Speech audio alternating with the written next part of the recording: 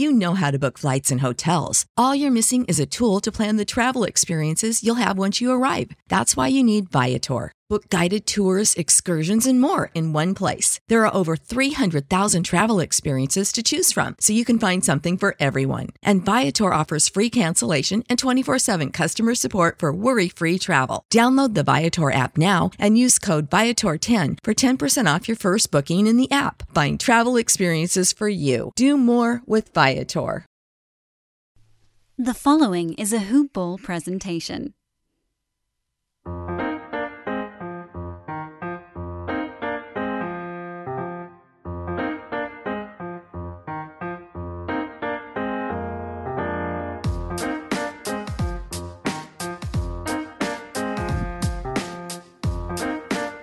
What is going on, everybody? Welcome to another episode of Today in Sports. Yes, I know, once again, I am not the great Devin Ellington. However, I'm back for another episode, and I'm joined by a special guest this time, the one and only. And no, I've been practicing this, and I still might get this wrong.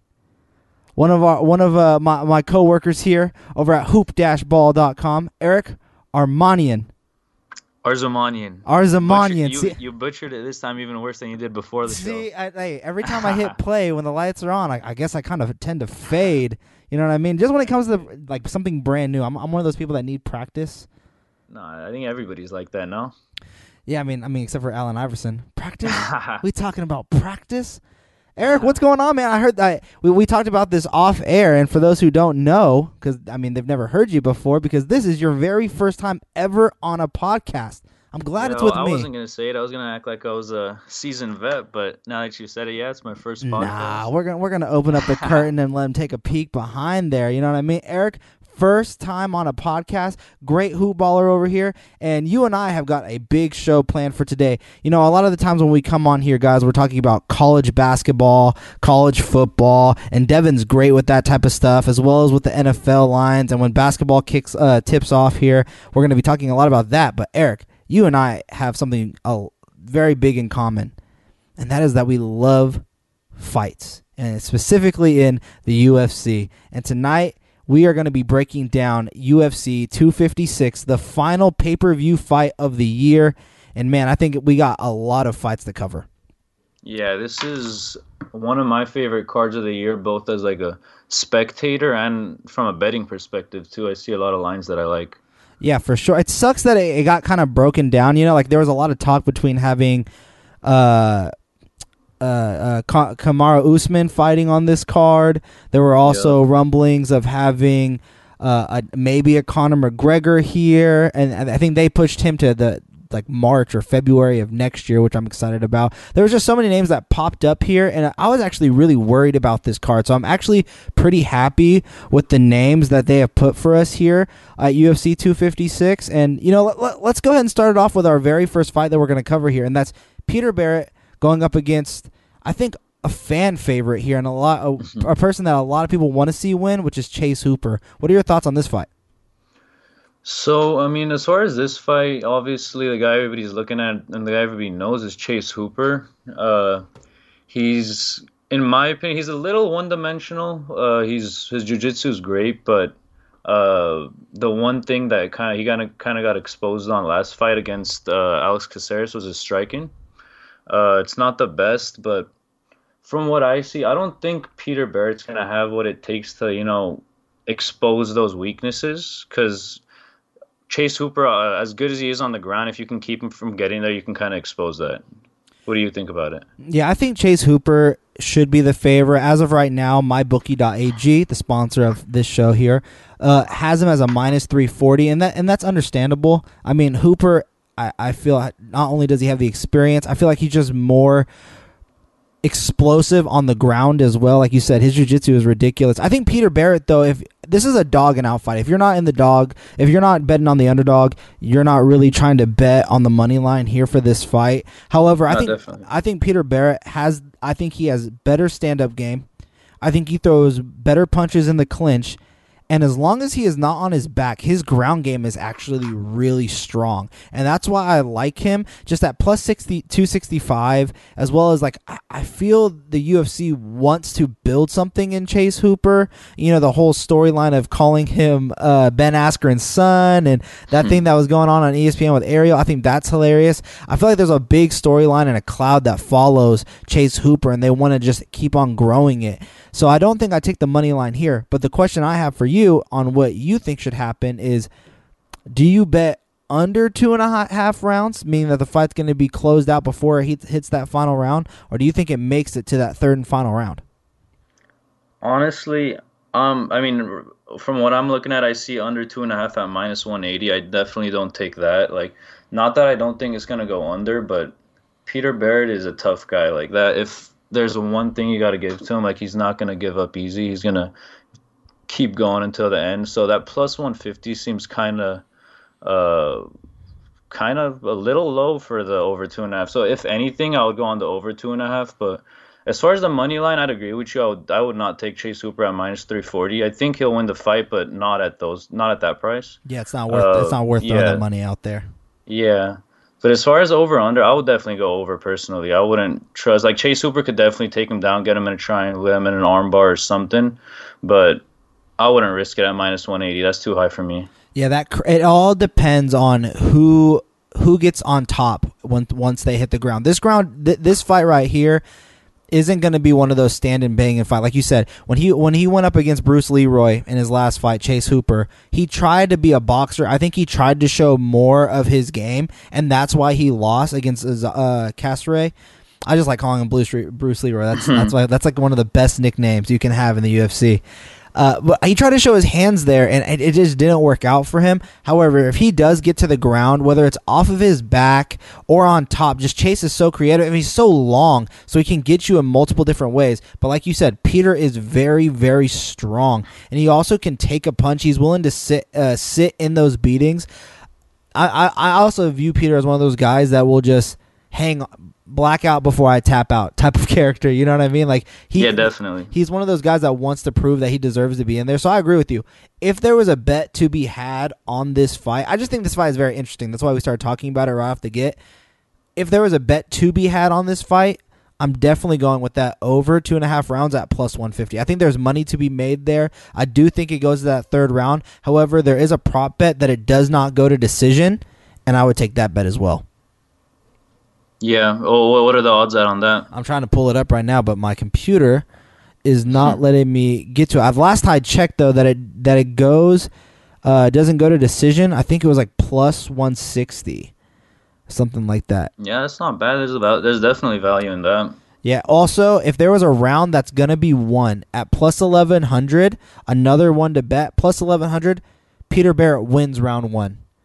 And that's not necessarily winning the fight in round one, just Peter Barrett wins round one. And you can bet all the rounds, and that's also a bet. But that's only live, so you have to bet that live. If you do it now that they're winning round one, that means that you're actually thinking they're going to win the fight. And I've learned that the hard way. But they do live betting. It's fairly new and can be kind of confusing, but for those that are looking for it, you can actually bet round by round what you think someone's going to get. It's very confusing. They go off points, and it's so weird. They go off the odds of the point card. So it's not based off judges judging. It's not based off the judges' scorecards. It technically is, though. Like, that's the thing. Like, that's what makes it's pretty new. You can bet live on the rounds, and I'm guessing to be honest, I don't fully understand it. And I got gypped out of it one time, but then another, because I said that someone was going to win just round one in general. And it said that, no, he actually had to win the entire fight. But then there was another time, and I think it was Tony Ferguson versus Justin Gaethje, where I said Gaethje was going to win just round one, and I won on that one. So to understand that, I really don't know, but I do know that you can actually bet on something like that. So that's just something to like keep your eyes on, keep your ears open to. But yeah, that's pretty confusing. I can't really explain it to you, but I do know that that's a possibility. And if there's a round that Peter's going to win, and if he wants to win this fight, it's going to be round one. Yeah, nowadays, if they can put odds on something, they're going to put odds on it. They're going to have people bet on it. They're getting creative with the way they're doing this thing now. Definitely. So let's go ahead and move on to the next fight here. And this one, we're going to kind of go with the old man, Cub Swanson, going up against Daniel Pineda. This fight intrigues me. I love the underdog in this fight with Cub Swanson. Veteran, has something to prove here. I feel like the last couple fights he's been in, it's just been against top jiu-jitsu guys that he was actually looking good in his previous fight before he took that submission loss. So for me, at plus 135, I'm taking Cub Swanson over Daniel Pineda. What about you? I was honestly thinking the opposite. Like, wow, I love Cub. Obviously he's been in the UFC a long time. He's put on some great fights, but Pineda's been looking good recently. Like, he's got the experience too, so he's not like, it's not like he's a rookie or anything, but he's back in the UFC, and I feel like the motivation-wise, Pineda's got the edge just because he just got back into the UFC after a long stint outside of the UFC, so he's trying to prove something. A lot of people, he was like a plus 250 underdog against Herbert Burns, if I'm not mistaken. He won that fight, so he's got something to prove. And I know like 2 out of the last 3 fights ended up getting called a no contest due to like TRT or something testosterone related, but he's been looking good. Like, he looked good against Herbert Burns. Did he though? What do you think? What do you think about that fight? I watched that fight again just because I was like, man, every time I think of Pineda, I don't really think of anything like spectacular. I mean, the last time we really saw him before that fight against Burns was in 2014, right?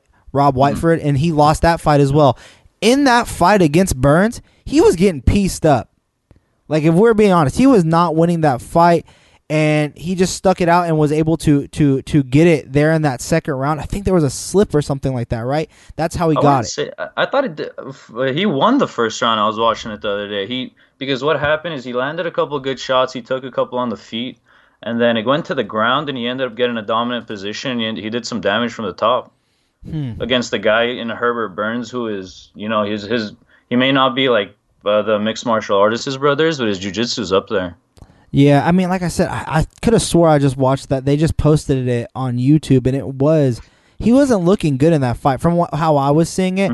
And Cub Swanson, I said he was coming off that loss because I was thinking of the Shane Burrows. He actually beat Kron Gracie and while he was actually showing his hands. So I feel like if you're looking at this fight, you're going to say Cub definitely has the advantage on the stand-up game. He's going to need to utilize his boxing. That's where he's going to find the win there. He does tend to gas out, and I feel like if he's going to win, it's going to be in either round 1 or early round 2. If he goes past the halfway point of round 2, I really don't know what Cub Swanson we're going to see at that point. But yeah, what I'm expecting, because I was actually watching an interview of Daniel Pineda, and he just straight up came out and said, he's like, I'm going to take him down. I'm going to try to take him down. So I think the first round I agree with you, Cub's going to be the most dangerous in the beginning of the fight. I think he's going to take him down, hopefully, gas him out a little bit. Then if he wants to, he can stand up later once Cub's already tired. But what I'm banking on is that Daniel gets that early takedown and uses that to his advantage later in the fight. Well, we definitely have a difference here. I feel like at plus 135, there's money to be made with Cub. Obviously, with Pineda, like you said, the advantage on the ground is going to be crazy. I also feel like the fact that he's coming with a lot of hype behind him, getting that Burns win, he's riding on a nice high. Swanson, that Kron Gracie fight, I mean, it was just Kron couldn't get him down, and if Kron would have got him down, I feel like that you would have seen a completely different fight there with Swanson. But like I said, it's going to be an early round. Like, if you're betting on the underdog here with Cub Swanson, like I said, first round to the middle of the second is going to be your best bet. And at plus 135, I like a round and a half of Cub Swanson here. But at minus 165 as well, Daniel Pineda, there's money to be made there. So just, again, we got a coin flip, so you can't really go wrong. On everything. Exactly. We have also, again, right here, over under 2.5 rounds. The lines are the exact same at minus 115. So just like how you and I view this as a pick 'em, Vegas seems to be choosing that. They don't really know if it's going to go over or under 2.5 rounds here. If you were betting your money here, which one are you choosing? I'd say over, personally. Cub is tough. Like, we've seen him in some battles where, like, the Choi fight, he took some damage and he gave out some crazy damage, and they just kept on going. That was crazy. So I mean, they got heart, they can take a shot. I think it goes over personally. I don't know if I'll put a bet on it. I'm not confident enough in that, but I'm gonna lean towards the over. Lean towards the over. I'm leaning toward the over as well. Now, if you had to, there's these little prop bets here, right, Eric? There's Swanson plus 550 to win by knockout, TKO, or disqualification, or there's Swanson by decision, or sorry, Pineda by knockout, TKO, or disqualification at plus 350. And then the last one that I want to show you is Pineda by submission plus 200. If you out of those three, obviously because Pineda is the favorite, I'm leaning more toward those prop bets. But of those three, which one would you want to bet on? Swanson by knockout, Pineda by knockout, or Pineda by submission? You said the submission was plus 200? Yeah, plus 200. I think I'd go with... Or would you not even honestly, I any of think those? he might get the submission, but honestly, I think that plus 350 at knockout might be the juiciest, just if he gets some ground and pound off and finishes him. Obviously, it is a plus 350 bet, but I'd say that as the most value. In a couple of his last couple of fights, he's had a couple knockouts, and he's shown some pretty good ground and pound, in my opinion, at least. This is a very interesting one, too. There's an option here, and this is why I think if Swanson wins, it's going to be by a knockout or decision, because at plus 325, Pineda you can bet on that for Pineda to win by decision or technical decision. And I think the reason for that is because Pineda doesn't get it to decision. He's all in. No matter what, he leaves it all there on the canvas. And that's why I really like this fight. I really don't know.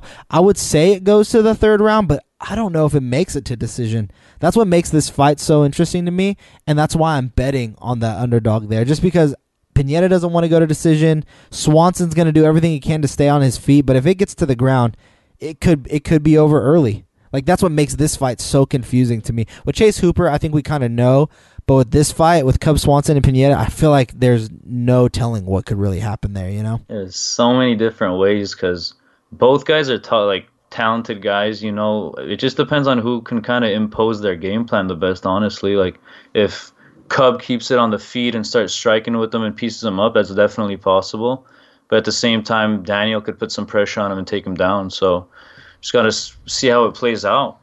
As we start heading down to the latter half of this card here, and we're going to get down to like our last 3 or 4 fights, I want to remind everyone that we do have a wager pass for $9.99 here at hoop-ball.com. You guys can go on there, subscribe to it, so you guys know exactly what we will be betting on this day. So right now, when we're doing this podcast, Eric and I are just going over the card, going over the current lines that mybookie.com, mybookie.ag, a sponsor of hoop-ball.com show here, is giving us, and they're giving you. And we're just kind of overviewing it, which way we're kind of leaning currently in this moment. But for $9.99, you guys get a complete look at our full wager pass on what games we are actually putting money on, how we're putting money on them. We do a 3-point system. 1 point means, just do a little bit. 2 means it's a normal bet what you can. And 3 means like you're emptying out that entire bankroll on that thing. And we have bets for every single sport. So definitely go on hoop-ball.com. Use promo code HoopBall. Get a discount on there. Again, wager pass is only $9.99, guys. You guys spend more than that at a McDonald's. You're probably in a McDonald's drive-thru right now buying a meal for $9.99. Save that money. Put it back in your pocket. Go home. Go on hoop-ball.com and sign up for this wager pass so we can make you more money so you can buy more McDonald's. Let's get a McFlurry with that deal, huh, Eric? Let's get him that McFlurry. Let's move on. That McDonald's not making you money. McDonald's ain't making football passes. Exactly. That wager pass is. Eric and I are making you money. We're trying to do that for you. But you just got to put $9.99 in. $9.90 in. And we're going to get you those dubs. As we move on down the card here, Eric, Junior Dos Santos versus, I can't even pronounce his first name, Cyril? I think Cyril Gane, yeah. I think it's Gane, right? Cyril Gane. Yeah, it is Gane. Yeah, Gane. Right. So Junior Dos Santos versus Cyril Gane. I have no reason why for this, but at plus 325, are they disrespecting JDS? I think his chin is the problem. Like he's just in his recent fights, he's shown that he'll fight a good fight and he'll just get caught with a shot and it'll just change. It'll just go from hot to cold. It's just a completely different fight. He just gets finished. And Cyril Gane he's legit. I mean, he's huge. He's like pure muscle, and he just moves like a middleweight or like a welterweight. It's crazy. It's the odds are definitely crazy at -425. I think Cyril's got what it takes to finish him, but yeah, those odds are crazy. I was honestly very surprised when I saw that. Plus 325. I mean, it's so hard to say the name Junior Dos Santos and not be like, oh, he's gonna probably has a good chance of winning. Like, you know what I mean? Like, I know he's not the same JDS that we all know from just like 3-4 years ago, but I don't know, the power in that man's hands, the ability of what he can do with those leg kicks. I feel like Dos Santos at plus 325 is a solid lottery ticket. It's a solid. Let me tell you this though. Gane is real. Like, he kind of reminds me of like a heavier Dominic Reyes. Is that crazy? He's just constantly moving in out, and he's fast. Yeah. The way he moves at his size, it's what's crazy. Like, there are fighters that move like that at middleweight, sometimes light heavyweight, welterweight, but not at heavyweight. It's rare. Yeah, he's very quick. I just think Dos Santos, if he catches him, it's heavyweight, you know. Yeah, it's heavyweight. You never know. Yeah, that's the best part. If you're looking for a lottery ticket, and this is a lottery ticket fight, not only is it a heavyweight fight, so there's power in both people's hands, but under 1.5 rounds, over 1.5 rounds, like that's the bet here. So yeah, I was looking at that too. I have under at plus 125. I think that's a solid bet. You think it's over in round 1? It's very high possibility. Like, both guys, I mean, like I said, it's heavyweight. Both guys have some power in their hands. Dos Santos's chin isn't what it used to be, so if he gets caught with a good shot, it can be over quick. But at plus, I feel like it should be max at like a pick'em. It's at a plus 125. There's some value there. It just depends on how you're looking at him, right? Like, let's just go over Dos Santos's last 4 fights, okay? So you go back to 2019. He fights Francis Ngannou in the main event on UFC ESPN, and he's knocked out in the first minute and 11 seconds, right? That's Francis Ngannou. Fast. Future champion in this division, right? His next fight, he goes and he knocks out arguably one of the top contenders behind to face Ngannou for a championship soon, Derek Lewis, and he knocks him out with 2 minutes in the second round, right? You go to his next fight, then he goes against Curtis Blades. Curtis Blades knocks him out in the second round, and he loses in a knockout to Rosenstrauch in the second round with 4 minutes in the round, right? I feel like he lasts. I think you take the over here. I don't think he's going to be gone round 1. I really don't. Yeah, because the thing, and Junior Dos Santos, he's a smart fighter. He's not going to come in swinging, like throwing Hail Marys. So that's definitely a possibility where the first round ends up being more of a feel-out round and they don't throw too many fight enders. Mm-hmm. That's also a very good possibility. But Junior, the thing with Junior, like, he'll come out, he'll look good. It's just the chin holding up. That's the only worry I have about him. Right. But he, like, as far as fighting, he fights great. He fights almost as good as he did 3-4 years ago. It's just taking the shots. That's the only thing I'm worried about him. Yeah, that Rosenstrauch fight, I think if you watch that one and you think that if you thought he looked good in that fight before he got caught, then I think you in your mind, you think he's going to look good in this fight.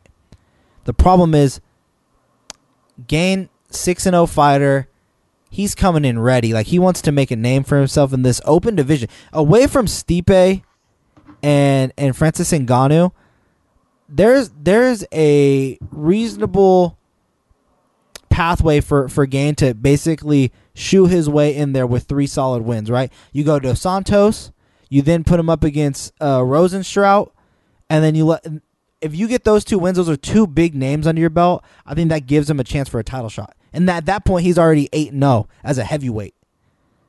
Yeah. You know, so he has that on his shoulder. He's 2 fights away from a title fight. And the title fight's still being worked out between Stipe and Ngannou, and I cannot wait for that fight. I cannot. That's arguably my most anticipated fight for 2021. And we can talk about that at the end of the show, but start thinking of your most anticipated fight in 2021. Because this is our last pay-per-view of the year. I can't believe we're already at this point. So I know. Yeah, I'm waiting for that fight. I'm waiting for Francis. Honestly, I'm waiting for Francis to fight anybody. Like, I just want to see that guy fight and knock another guy out. I'll be honest. We'll talk about that in the show. Let's get through this card. So over under. You're taking the plus 115 at the under on 1.5 rounds, correct? I don't. Yeah. If anything, I would personally I'd take the under. And me personally, I say go over. I think Dos Santos knows that this guy's going to come out there swinging. This is my prediction for the fight. Like, I'm just going to give you a full breakdown of what I think I'm going to see here. What I see for a Dos Santos win, I'm not saying he's going to win. I'm saying if this is how I envision him winning, is he's going to go out there and he's going to manage distance. He's going to jab, overhand hook, and then escape. Constantly looking for escape. I think Gane's going to try and go in there and throw in a wild combination, consistently trying to tag Dos Santos, and it's just going to be up to him to be able to counter. I don't think you're going to be able to see a lot of swings from Santos unless he gets that nice overhand. He makes it to round 2, and then that's where you see if Gane has the ability to last in those middle of those rounds after taking hits, because he's going to get hit and he's going to get kicked. And that's the only way Santos wins, is if he can extend the fight. If he wins, it's by decision. I don't think anyone goes, or it's by knockout, not by or decision for Santos. It's knockout or decision. I don't think it goes to submission. I don't think you're going to see any of that. I think you're going to see these two guys punching, and like you said, that's probably why you lean more towards Gane here, because if it's going to be a punching match, Gane's going to have the advantage all day, right? Yeah. Yeah, but no, I agree. If there's as far as money line, if there's a bet to be made, it's definitely Dos Santos at plus 325. At heavyweight, I feel like the odds in general, they shouldn't be this wide. Like, especially when you're talking about two high level guys like this. Like, one shot could change it. Like one shot could finish the fight. So just taking that into account, the odds should not be this wide. That's what I'm saying. Like, it's a big name. It's Junior Dos Santos. It's a huge name in the UFC. Shown that he can win the big fights, right? And he's at plus 325. I mean, obviously, again, it's a lottery ticket. Everything we just talked about leans more and more people to Gane, right? But at minus 425, are you really taking him there? And at the over-under being at 1.5 rounds, at minus 145, that's where I'm going. But, I mean, does that really intrigue you? No. I mean, you bet on the underdog here. That's where the money could be made, and you put a lottery ticket for $100. You can win 325. Let's just put it. Yeah. We're not talking about what's most likely to happen. We're talking about what bet has the most value in it. Right. Exactly. So keeping that in mind, I'd go Dos Santos if you're going money line. Let's move on to the next fight, and these next 4 fights right here. Well, 3.5 fights. Well, the Dern fight I'm not super excited about, but these fights right here, I am super excited for. And let's go off this first one. Kevin Holland facing off against Ronaldo Souza. Man. Great fight. This is Holland's biggest test. Him talking. He's getting that hype because of that conversation he had with Israel Adesanya. That's the only reason why there's so much hype behind his name. But Souza is real, and he is very, very dangerous, and I love this fight. What are your thoughts on this fight, Eric? So we saw Holland fight against... I mean, we've seen a lot of quick finishes out of Holland, which I think is going to sway the odds a little bit, which shouldn't necessarily. But the one fight that he's had that I watched recently that kind of sticks out to me is against Darren Stewart. That's kind of the most stylistically, that's probably the most similar fight he's had in the UFC to Jacare. Mm-hmm. And, I mean, he won by split decision against a guy who's not even close to Jacare as far as skill level and experience. I know Jacare is like 41 years old, but he does not look like it. Like, look at his body, the way he moves, the way he fights. He does not fight like a 41-year-old. Not at all. So... I'm personally leaning towards Jacare a little bit, mainly because of that fight. Like, I think Jacare should be able to close the distance. Obviously, if it stays at a striking range, Kevin Holland's gonna piece him up. Kevin Holland's got quick hands. He's got great movement, but Jacare's got to be able to close that distance. Jacare is one of the strongest grapplers in the UFC still. Age 41. One of the most dangerous grapplers you can face in the UFC. So strong in the clinch. Even scarier on the ground. Here's the Dude, thing. he was stronger than light heavyweights. Now he's going back down to middleweight. Yeah, here's the thing though. His last 2 fights, Jack Hermanson lost by decision. Jan Blachowicz lost by decision. And it's just 41. That's the number. The odds know it too. The odds you don't know, because Kevin Holland has a lot of hype because of conversation. Holland knows how to promote himself. This whole Israel Adesanya talking about I'm gonna see you soon stuff in the ring. That's a lot of hype by his name. Like you said, Holland getting a lot of those little highlights in him, right? Those highlight knockouts, those quick fights. It's good. It's nice to see. All I'm saying is like you said, Jacare's scary, man. There's a reason why this is a coin. I'm going to go Holland, though. I think you go with age. I think you go with those head kicks. I think you go with his size.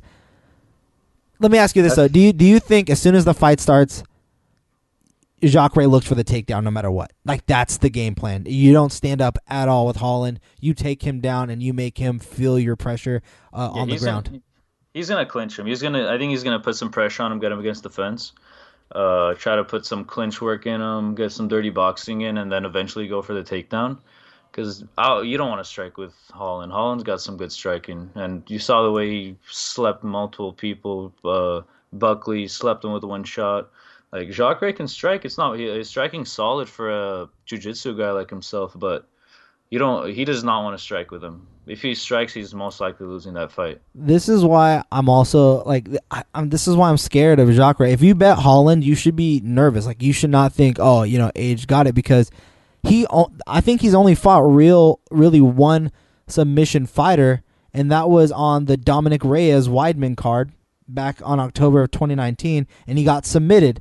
Those fights after that, striker, kickboxer.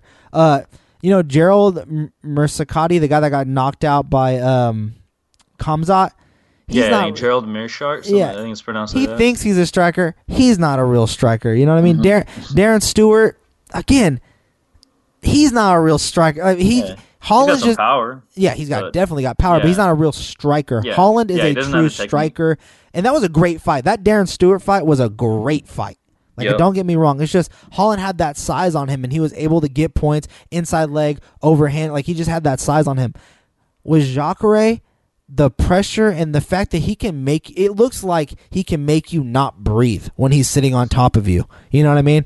And boa constrictor. Yeah, you're making me just talking about it, and the fact that you said you're going to it, I'm going to Jacare too. I would wait though. I think the day of, like you said, Eric, I think Kevin will become a bigger favorite. Day of fight, Jacare will become a betting underdog. I think you take the betting underdog there, right? Yeah, honestly, I haven't put the bet yet. I was waiting. I think once they start showing some highlights, once they start doing all that, people are going to start pouring money in on Holland. Yeah. Once that happens, hopefully I can get Jacare maybe at like a plus 100. Hopefully. I think he goes, this is my personal opinion, I think he goes plus 120. That's the max. That'd be great. I think you get plus 120, and then you'll see Holland at like a minus 110.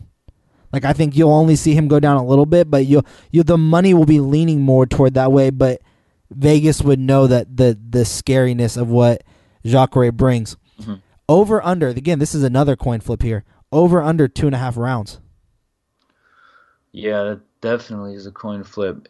If I was to bet on the over under, I would personally say I would do under. I think under 2.5 rounds. Wow. Yeah, I feel like, if Jacare gets him down, I think he could finish it with a submission. But at the same time, if Holland gets his striking together, you can also finish it with a knockout. If anything, I would go with the under. Under 2.5 rounds, man. It's not here yet. It's not. I'm looking through all these prop bets, and it doesn't show that it's there. You can say there's a bet that pops up that says, "Will the fight go the distance?" That's an actual bet. Like, this fight will go the distance.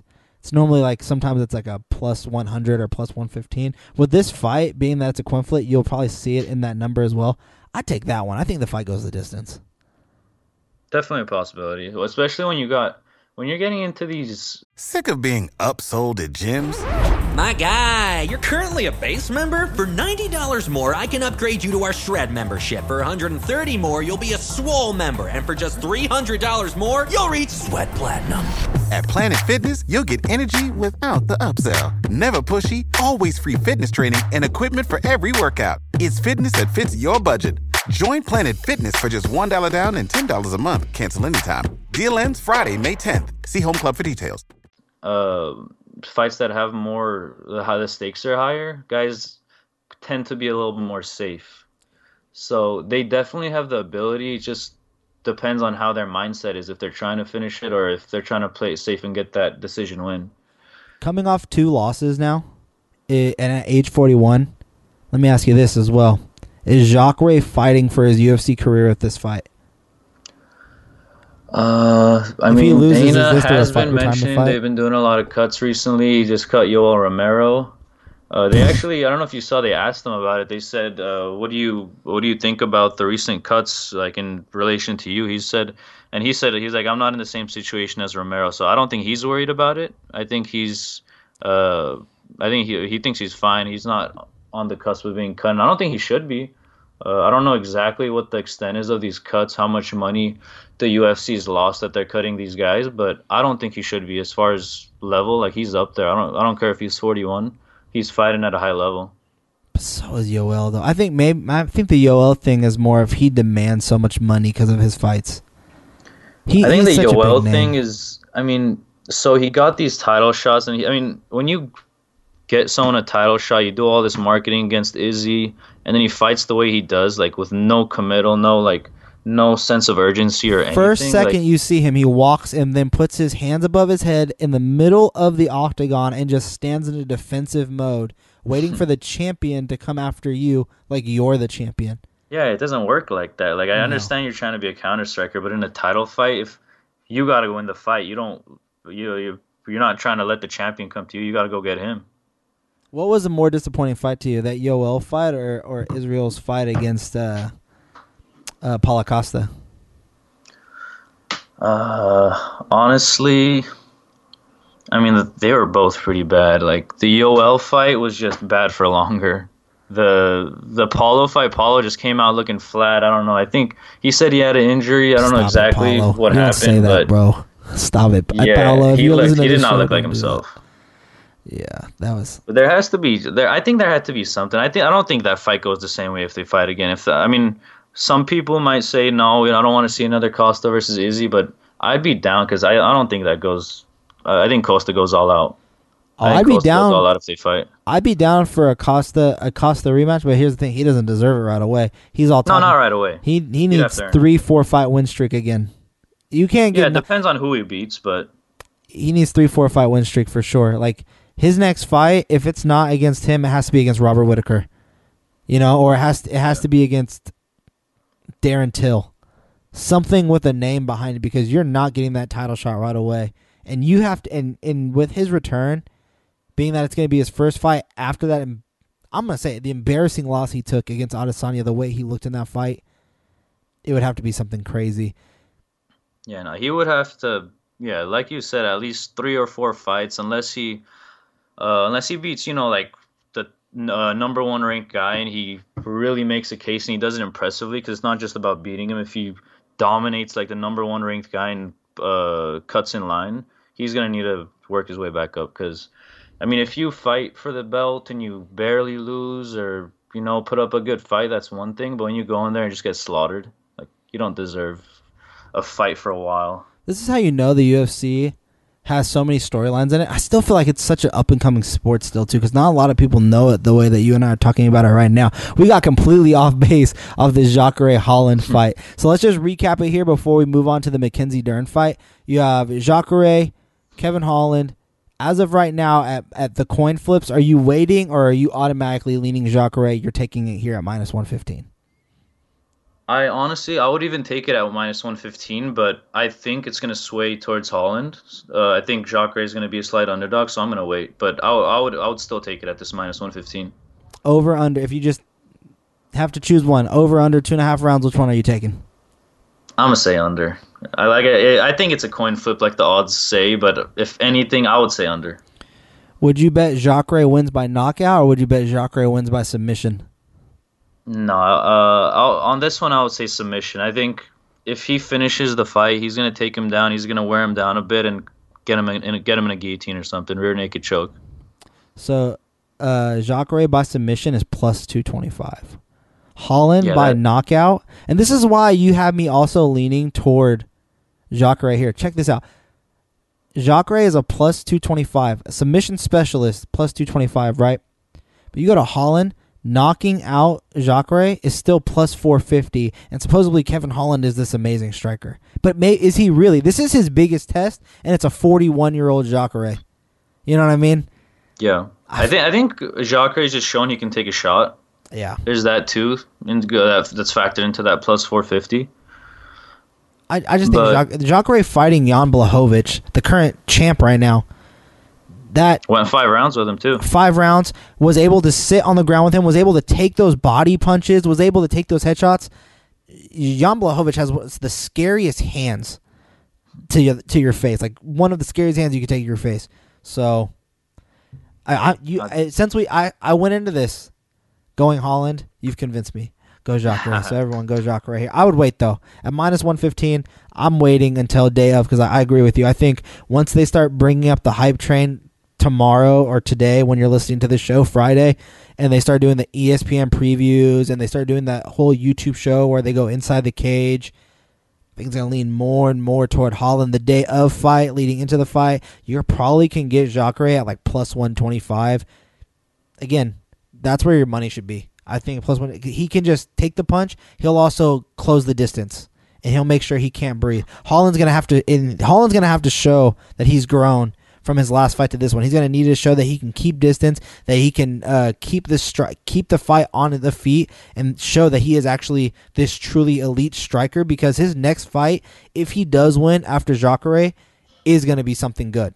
You know what I mean? Like, it's gonna be a name.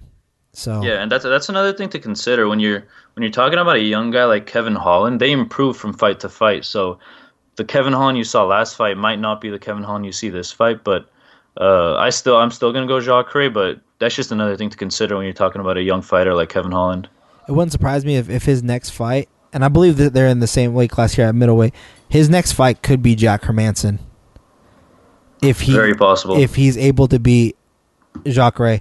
Hermansson, who's coming off of a loss, that could be exactly what he's looking at. So, throwing that out there. As we move on to the next fight here, right?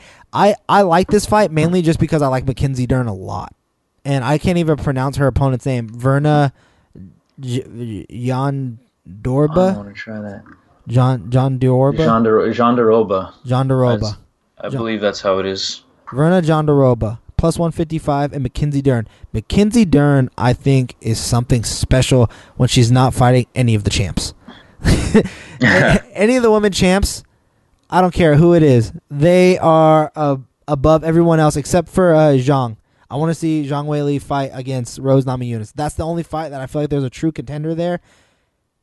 Everyone else, I don't know if there's anybody close to. Yeah, that's the Tete. problem with the women's divisions. It's just the champs are so good, and they're just the challengers are just a couple steps below, and but Mackenzie Dern, there's levels to it, and you can notice it right away. Mackenzie Dern is on a really good level. She is going to win this fight at minus 185. Before it gets to minus 200, I'm touching that all day. That's a good $200 bet for sure. No, I agree. Yeah, whether you're putting a straight bet or as a part of a parlay, because I mean the only thing her opponent has is jiu-jitsu. Like, her striking game is very subpar from what I've seen. And Dern's, I'm not going to say Dern has perfect striking, but I mean, it's getting better with each fight, and it's definitely a lot better than her opponents. And I'm saying her opponent because I don't want to pronounce that name. And of course, on the ground, Dern is as good as anybody. So, Jondaro, I feel like their jiu-jitsu kind of cancels out, and Dern just kind of takes the striking. I think Mackenzie Dern's going to submit her. I just feel like she's kind of turning into like a new-aged Ronda. Like, she just gets someone on the ground. She just looks heavy for her weight class at strawweight, you know? And she just handles people on the ground. I think she wins this by submission. I think it happens early. I think it happens in the first 2 rounds. I would go under 2.5 rounds on this one, which is plus 115. I don't think it goes the distance. I don't think it goes the third. I think at plus 115, there's money to be made there. Mackenzie Dern takes this to the ground and finishes early. So yeah, it's very possible. Even though Jandiroba definitely has great ground game, I feel like if Dern kind of stops a couple takedowns and lands a couple shots, Jandiroba is going to get a little desperate. She's going to shoot for some shots and get caught. She can easily get caught in a choke, or with Dern, you could literally get caught in any submission. She's a world champion in jiu-jitsu, like multiple gold medals. It's crazy. She's a very high-level competitor. Yeah, I mean, she's 16-1. The thing that makes me think Mackenzie Dern's got this, first off, is age. She's 27. Jandiroba's 32. And I know that they're both going to be weighing in there at like 115. There's something about she is girthy. She just looks like she's too big for that division.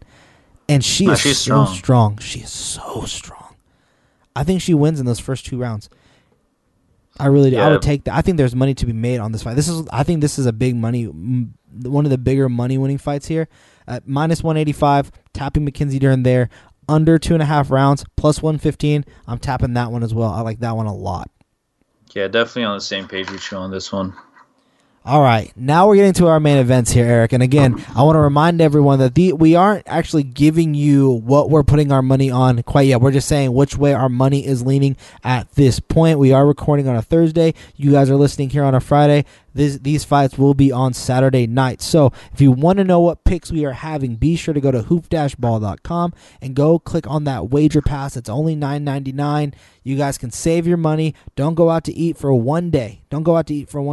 Instead, go online and go ahead and get one on that wager pass so we can help you guys win more money. And then there'll be more stuff for you guys to go out and buy. And hey, it's Christmas time, so it's good to add a little bit more money to your bankroll, right? So pay for a couple gifts.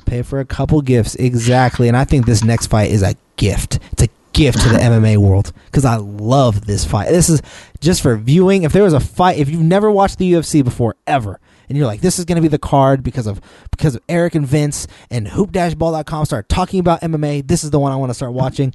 I would say don't watch any fight until you watch this fight right here.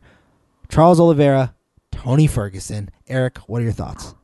That is crazy. I've been waiting for Tony to fight for a while now, ever since the Gaethje fight, and I don't think there's a better matchup as far as, whether you're a big MMA fan, whether you're a hardcore MMA fan, this is a great fight for everybody, Tony Ferguson, of course, he was on that 12-fight win streak before he took the loss to Justin Gaethje.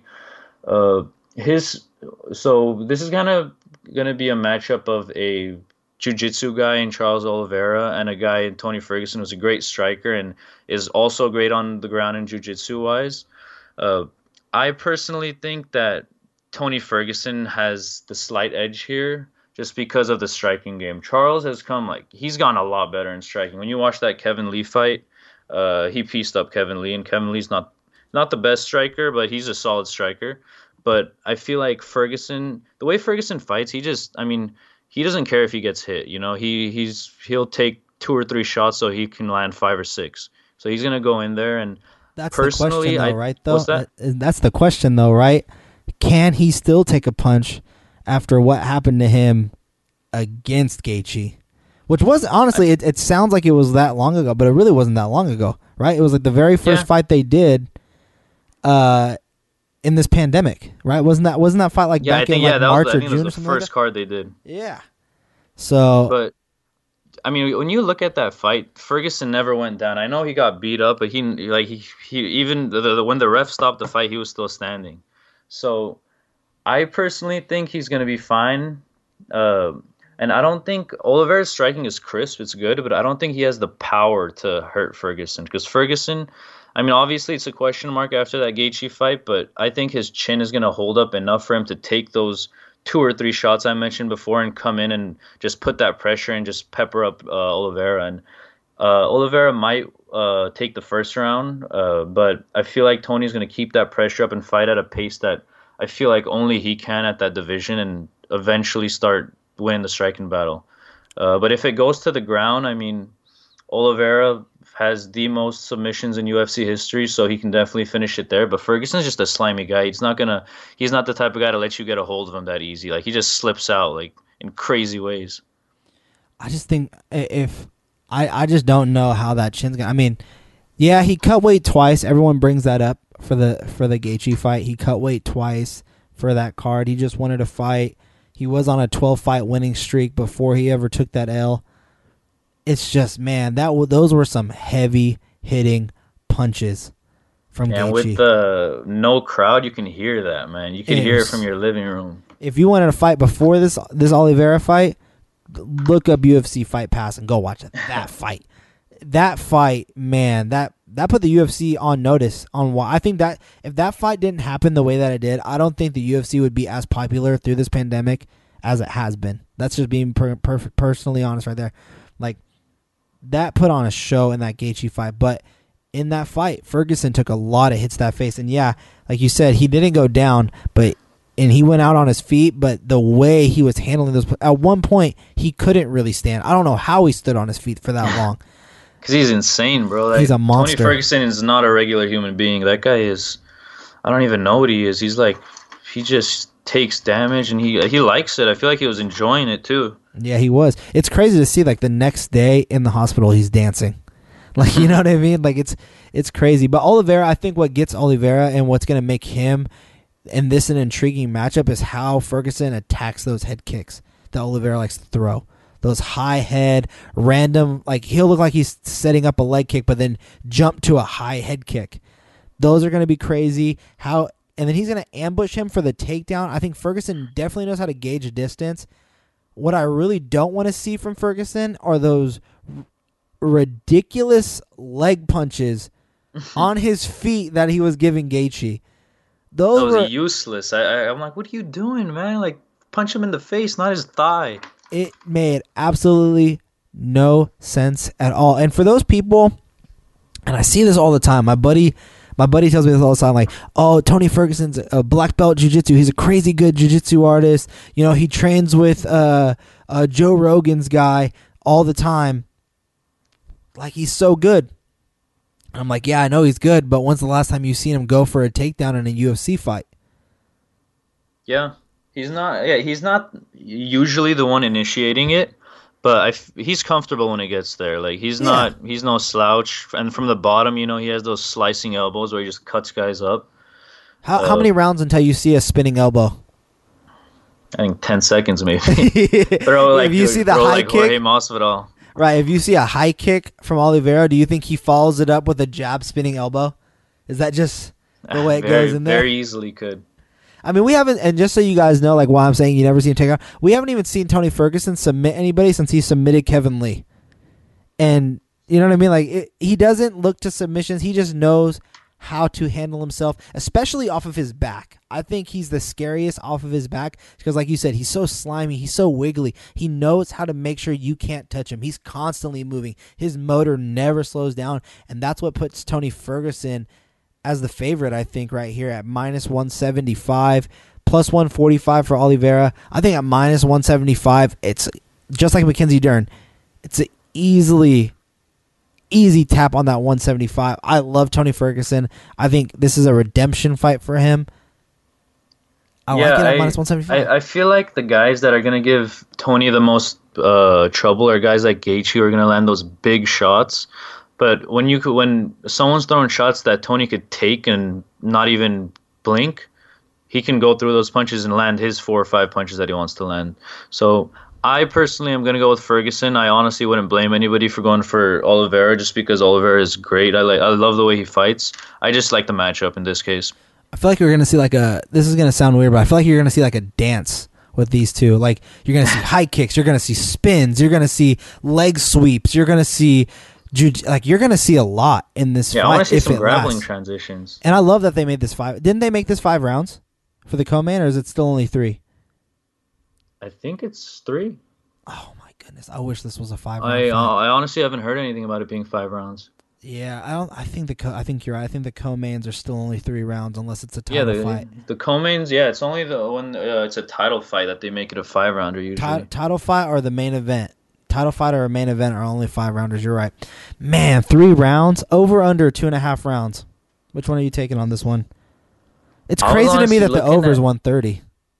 Yeah, the over's at a plus 135, and like most of the fights these guys fight in ends in a finish, which is why I think that over is at a plus 135. But personally, I was looking at the over, if anything, that plus 135. Like, it could easily be finished with. I mean, these guys could finish it in so many ways, but I just think the value is in the over, just because Tony could take his shots. I feel like Charles could take Tony's shots, and it's only a 3-rounder, so they're gonna be giving it their all. But I personally think it's gonna go over. I agree. I think at plus one, and you see it at 135. I see it at plus 130. So that means either like someone's getting a newer odd, or one of us has a newer odd. And now 130 still, I take that as well. I think what this fight turns into is I think Oliveira will try to keep it on his feet. Notice that Ferguson has the advantage, but Ferguson isn't one of those guys that has that like crazy knockout power. Oliveira is going to be able to take the punch. It's going to come down to a wrestling match, and I think it goes to round 3. I don't think it goes to decision, but I definitely think it goes to round 3, and that's where the money is for sure. You take that plus 130 for me as well. If you had to bet on a win here, would you do a win? Would you do a Oliveira by submission for 350 or a Ferguson by submission for 550? Damn. I don't think Ferguson submits him. I would take Oliveira in that case, because I feel like if Oliveira does win, it's most likely by submission. I don't think he wins a decision against Ferguson. So yeah, I would take the 350 personally. I don't see a scenario where Tony Ferguson submits Charles. Do you think would you go with Ferguson by knockout for plus 180? I think I just go with the money line personally. Yeah, that minus 175. I think it goes to decision personally. I don't know. You think it goes to decision? I don't know if it goes to decision. I think it's going late. I think it's going late for sure. You can do high level guys. You can do Ferguson by decision for plus 330. I might do that. That's not a bad option. Ferguson by decision plus 330, or you can do Oliveira by decision plus 500. I would probably lean towards that Ferguson, just because I feel like these guys are both high-level guys. Like, I don't think they're gonna make the mistakes necessary for a fight to be ended. They're like they've been finishing guys, but most of the guys they've been finishing are guys that are lower level than each other. So I feel like their skill sets are kind of gonna cancel out, and it ends up going to decision. But you never know. I think I'm agreeing with you, man. I think plus 330. If you already think Ferguson's going to win, I think you do a straight money line bet minus 175. You want another lottery ticket? Plus 330 Ferguson by decision. Yep. That is nice. That's a nice one. That's a good lunch money bet. I also like the over on 2.5 rounds. I think it goes to round 3 for sure. I don't even think there's a doubt in my mind, because you can definitely see a knockout, especially since this is combat fighting, but over 2.5 rounds seems nice. Oliveira knows how to keep his distance with his feet. Ferguson shows he can take a punch.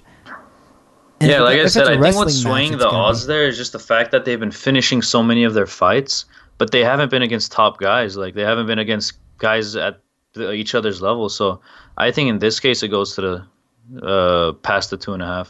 Yeah, I do too. I think that's where I'm circling that one for sure. That's going to be a big.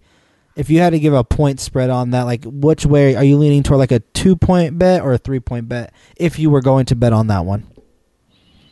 As far as like a unit bet? Yeah, a unit bet for the over under, for that under, or the over 2.5 rounds.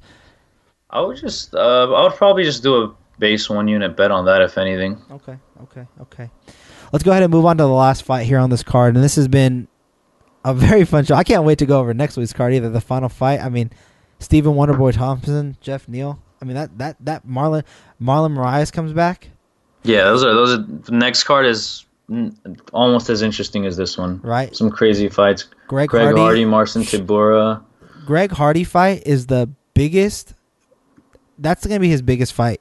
And I don't know if he wins that one. Like, we'll talk about it. It's a coin flip right now too. Odds have that set at minus 115, and that's in 2 weeks, December 19th. Another really good fight. That's the final UFC card of the year. So you're going to see a show on that one. And one sure. fight on that fight that is ridiculous is Chaos Williams against Michael Pereira. That's as good of a fight as I've seen as far as on the under, not in the main event. What about Jose Aldo, Marlon Vera? I love that fight too. Oh my gosh.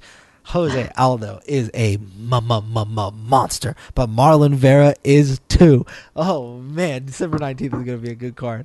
Okay, so last fight here on UFC 256. What are these guys? They were like 3 weeks apart since their last fight. They were both fighting on the same card. 3 weeks ago. Yeah, they both fought on the same card. Deiveson Figueiredo retains his belt and is now fighting against Brandon Moreno. Good, interesting fight. I just feel like the odds are just too crazy because Moreno's on a hot streak. He's young. He's feisty. He seems like he's ready. Figueiredo just seems like he was born to be a champion. You know, like he just the way he presents himself, and I love that. That's what it is. I love that Ariel and DC. They give him that props of like he's actually the one that saved the division instead of Henry Cejudo because he stays and he holds his belt. This is also his 4th title fight of the year. I think that's pretty crazy. And Figueiredo just has that. I don't know. It's like an aura. It's something about him that personally it's hard for me to bet against him. Like I know the odds are kind of crazy, minus 320 against a guy like Brandon Moreno, he's solid, man. Like he's got all the tools you need. But Figueiredo, I personally cannot bet against him. The way he's just a scary dude. He's a scary dude. I'm gonna say this. We've mentioned a few lottery tickets out there. Brandon Moreno is my favorite lottery ticket. Yeah. He is my favorite lottery ticket. He is so fast. He is so crafty if he snatches you. And if he will let you punch him just so he can hit you harder. Moreno is so interesting. And I feel like you can't let Figueiredo punch you. That's the only thing. Right. You do not want to get hit by that guy. For a very look at what are they, flyweight? I mean, they're pretty small here. For a small dude like Figueiredo, that dude carries crazy power in those hands. Yeah, have you seen his stance recently? He holds that right hand, like basically letting the other guy know, like, I'm trying to fire this thing off. Like, you don't know when it's gonna come, but I'm trying to like knock you out with this right hand. Not even like he has the left hand just outstretched, like not even posing a threat with it. He's just holding it out there, throwing some jabs with it. He's letting the other guy know, like, I'm trying to knock you out with this right hand. I'll stand by it. As Moreno is my favorite lottery ticket, and I'm gonna say this here too. If Moreno wins, it's not going to decision. It's one of two ways, head kick or submission. That's the only two ways he's winning. And okay. I love that about this guy.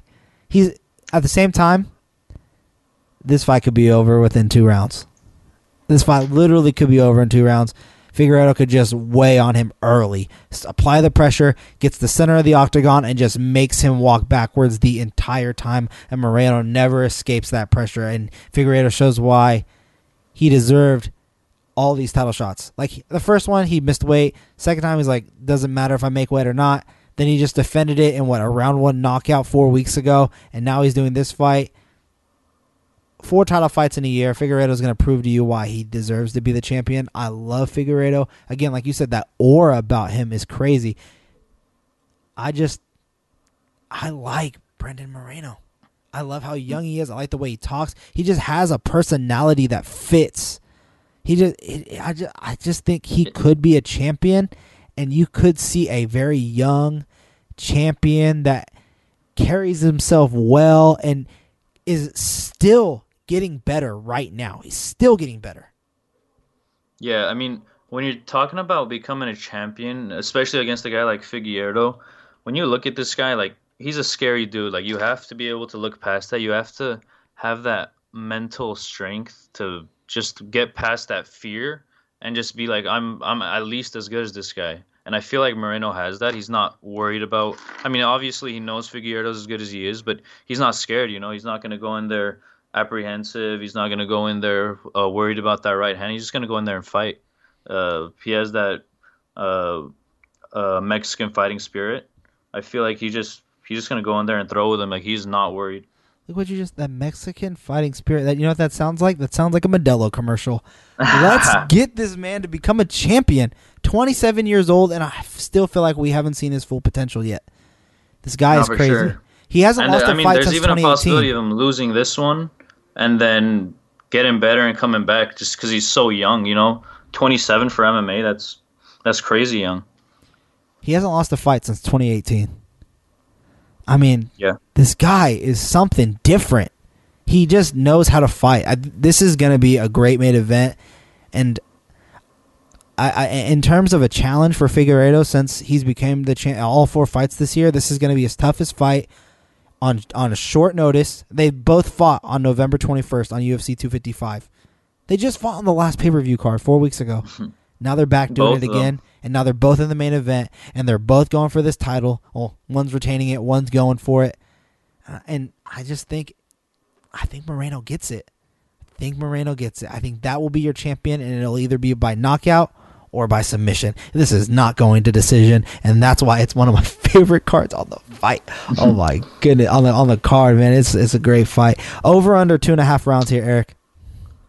I like the over, because I feel like, Figueiredo, of course, has that power. He's been finishing fights pretty quick, but I feel like Brandon Moreno gets past that the first kind of wave of shots from Figueiredo. I feel like he gets past that. He tries to keep his distance a little bit and kind of just work his boxing, his kicks. I feel like it goes over the 2.5.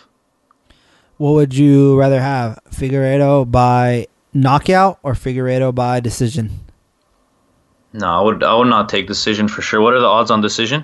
Plus 400 for Figueiredo by decision, or plus 600 for Moreno decision. If I'm going decision, I'm going Moreno by decision personally, but because of those kicks, huh? Yeah, I just feel like his fighting style is more made to go those 5 rounds. Like Figueiredo has shown he can go the distance. He's gone 3 rounds with Alexandre Pantoja, and he won that fight by a unanimous decision. He was looking a little gassed at the end, I'm not gonna lie, but he looks like one of those guys that he'll get gassed and he'll still knock you out. He'll still fight. Like, I feel like he's mentally just strong enough to forget that he's tired and just keep on fighting. Hey, who has the advantage on the ground? Who's better on the ground, Moreno or Figueiredo? I think Figueiredo. Yeah. Like, Moreno's not a slouch, but Figueiredo is he's explosive in those grappling transitions. You saw how quick he locked up that guillotine against Alex Perez. Yeah. He's explosive. He has that jiu-jitsu background. I like Figueiredo as far as the ground, but Moreno is definitely not a slouch on the ground, and if he can put some damage, it's not a wrestling match or a jiu-jitsu match, if he could piece him up a little bit, then get him to the ground while he's tired and hurt, he's going to win that ground battle. All right, guys, you heard it here. Eric and I have just ran down the entire betting line for UFC 256. I want to thank you all for listening to this show. Eric, before I let you go, where can the fans find you online? They can find me on Twitter. It is Eric_Rs, ERIC_Rs. You guys, go follow him on Twitter. You guys can follow me on all social media platforms of @VMCenter. This has been a hoop-ball.com presentation. Be sure to go on our website and get on that wager pass. It's only $9.99, one-time payment $9.99, and you will see all of our picks day of, how much we're betting, how many units that we are betting, and, we'll help you guys win some money. I hope you guys enjoyed this show. Shout out to mybookie.ag for being a sponsor of this show. And until next time, my sports betting friends, bye-bye.